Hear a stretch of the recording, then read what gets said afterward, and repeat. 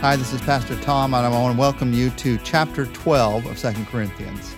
I got to tell you, this is one of my favorite chapters in all of Scripture because it talks to us about who we really are, the struggles we all really face, and also about who God really is, and the fact that He is able to not only use us in spite of our struggles and problems and weaknesses, but He even uses us through our struggles and problems and weaknesses. It's an incredibly encouraging chapter of Scripture. We're going to look at verses 1 through 6 today, and as we look through this whole chapter, we're really looking at what I would call the nutshell of 2 Corinthians. If you look at the whole book that's all about personal ministry and how do you survive the struggles as a servant of the Lord, how do you survive life's burdens, how do you survive personal misunderstandings? How do you survive your own feelings of inferiority? How do you survive weariness and criticism and sorrow and discouragement?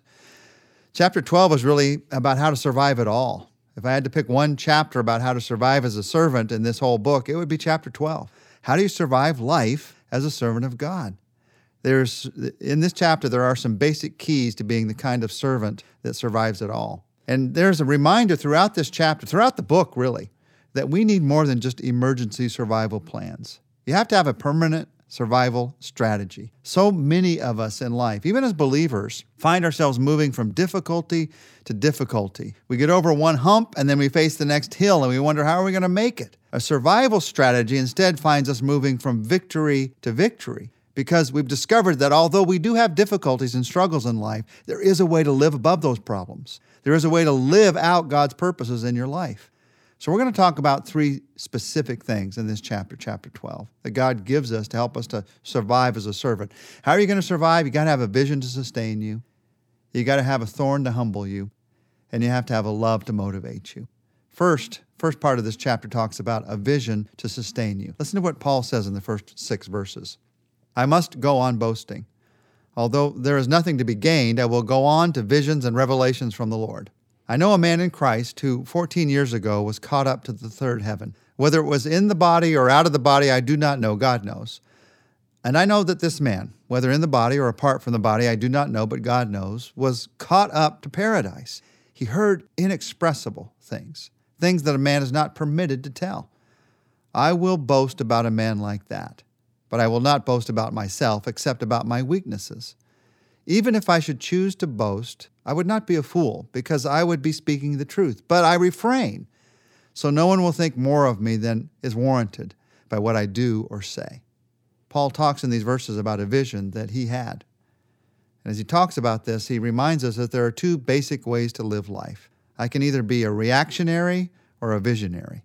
Reactionary, that way of living life, is reacting to your circumstances and your feelings, and every day is lived based on the present circumstances or the feelings you have in the moment. But a visionary life is a life that's lived according to God's dreams and goals for your life. And Paul, maybe one of the greatest examples in all of Scripture, Paul was a man of great vision. Here he talks about being caught up. He had a vision of being caught up to the third heaven. Now, the number one question by our research team of chapter 12 is, what is the third heaven? It's really pretty simple. The first heaven is the sky that you can see, the atmosphere, the blue sky that you see. The second heaven is where you would see the stars. This is the way they talked about it in the ancient world. So the second heaven is the stars, and the third heaven is where God lives, the heaven you cannot see. So it's just the heaven that we always talk about. It's not like there's levels in heaven or anything like that. When he says third heaven, he's talking about the heaven that we always talk about. Not the sky, not the stars, but where God lives. And Paul says, I have this remarkable vision of this heaven. And he says, I don't know if I was actually there or not actually there, but God allowed me to see it. And he showed me things. Now, Paul tells us about it, but then he tells us that he can't tell us about it. He says, I heard inexpressible things. The vision was so wonderful that although he might have been able to comprehend it, he says, God told me, I can't tell it all right now. It's not only beyond human words, it was something that Paul was not to say yet. There are some things that God is waiting to unveil for us until we get to heaven. But Paul was allowed somehow some glimpse into the glories of heaven. Now, I don't know why he was allowed that, and I'm not, and you're not, but he was. It was the revelation, it was the vision that God gave to Paul. What did Paul hear? What did he see? God's throne? Heaven's blessings? The truth is, we aren't to know. God hasn't allowed us to know yet, but he has allowed us to know that Paul had a vision. It was so powerful that he had a problem talking about it even in the first person. He begins by saying it was a man. It's happened to someone. After a while, we're going to see that this is actually Paul that this happened to. Paul was a man who was driven by vision. And for some reason, at this point in his life, God needed to give Paul this vision of heaven so that he'd be prepared for the next ministry that he had. It was a vision that God used to sustain him. As you look throughout Scripture, Paul had many visions. He had one on the Damascus Road. You might remember, it's a famous vision. In Acts chapter 9, he saw Jesus. He had a vision concerning a man by the name of Ananias coming to see him. He had a vision of Jesus' call to minister in Acts chapter 22, his call to Macedonia in Acts chapter 16, encouraged to go to Corinth in Acts 18, and encouraged when he was arrested in Acts chapter 23, encouraged during a storm on a boat. He had a vision in that time.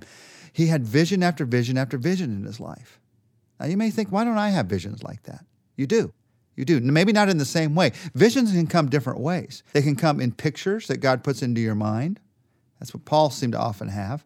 They can come in dreams. Paul talks about sometimes having that. Or a vision can be just a strong sense of God's leading, God's presence in your life.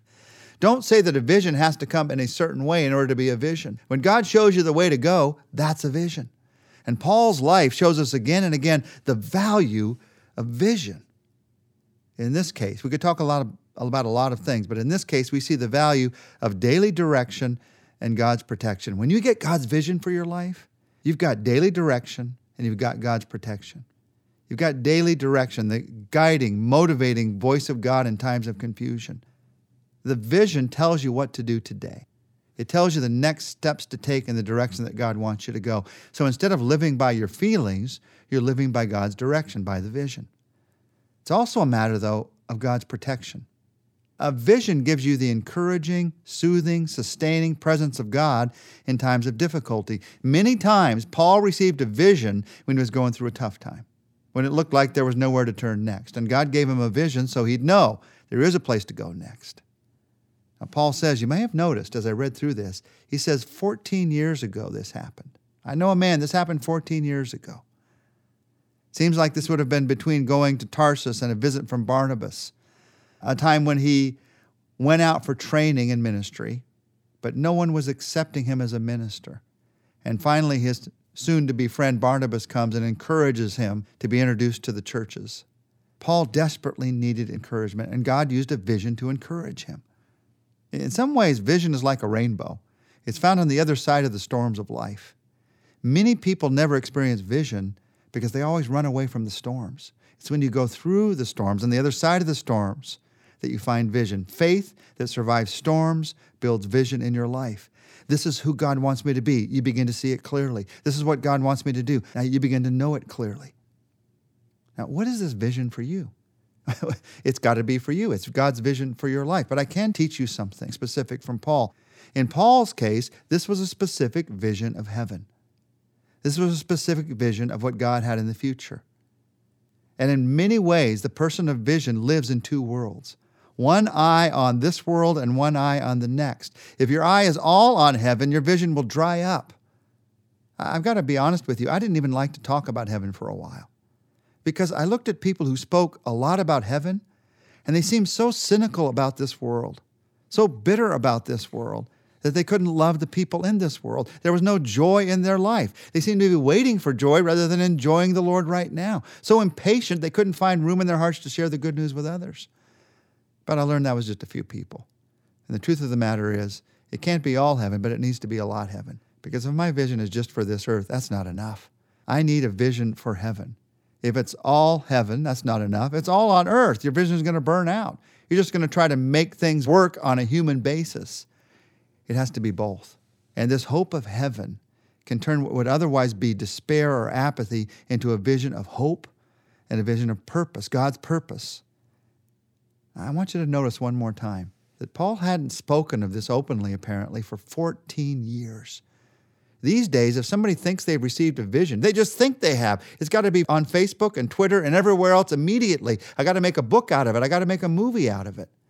I'm not minimizing what some have done. I don't know other people's walk, but I do know this. When a true vision comes into your life, it's going to humble you.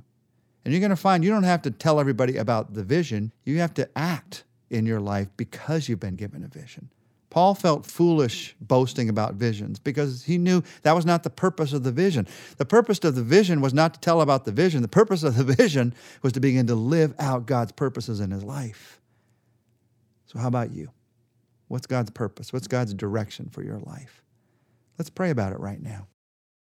Jesus, when you've given a vision, a direction, and it's clear, it tells us what to do today. And it tells us you'll be with us. It reminds us of the truth that you'll be with us through each day.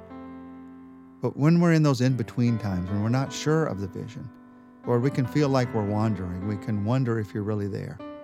I pray for those who feel that way right now.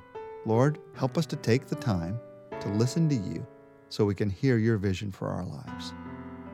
Instead of running ahead of you, instead of getting caught up in our own emotions, instead of listening to other people, help us to take the time to listen to you so that we can hear your vision for our lives. I pray this for each of us. In Jesus' name, amen. Tomorrow we're going to look together about how you and I need to view the problems that always accompany a life of vision.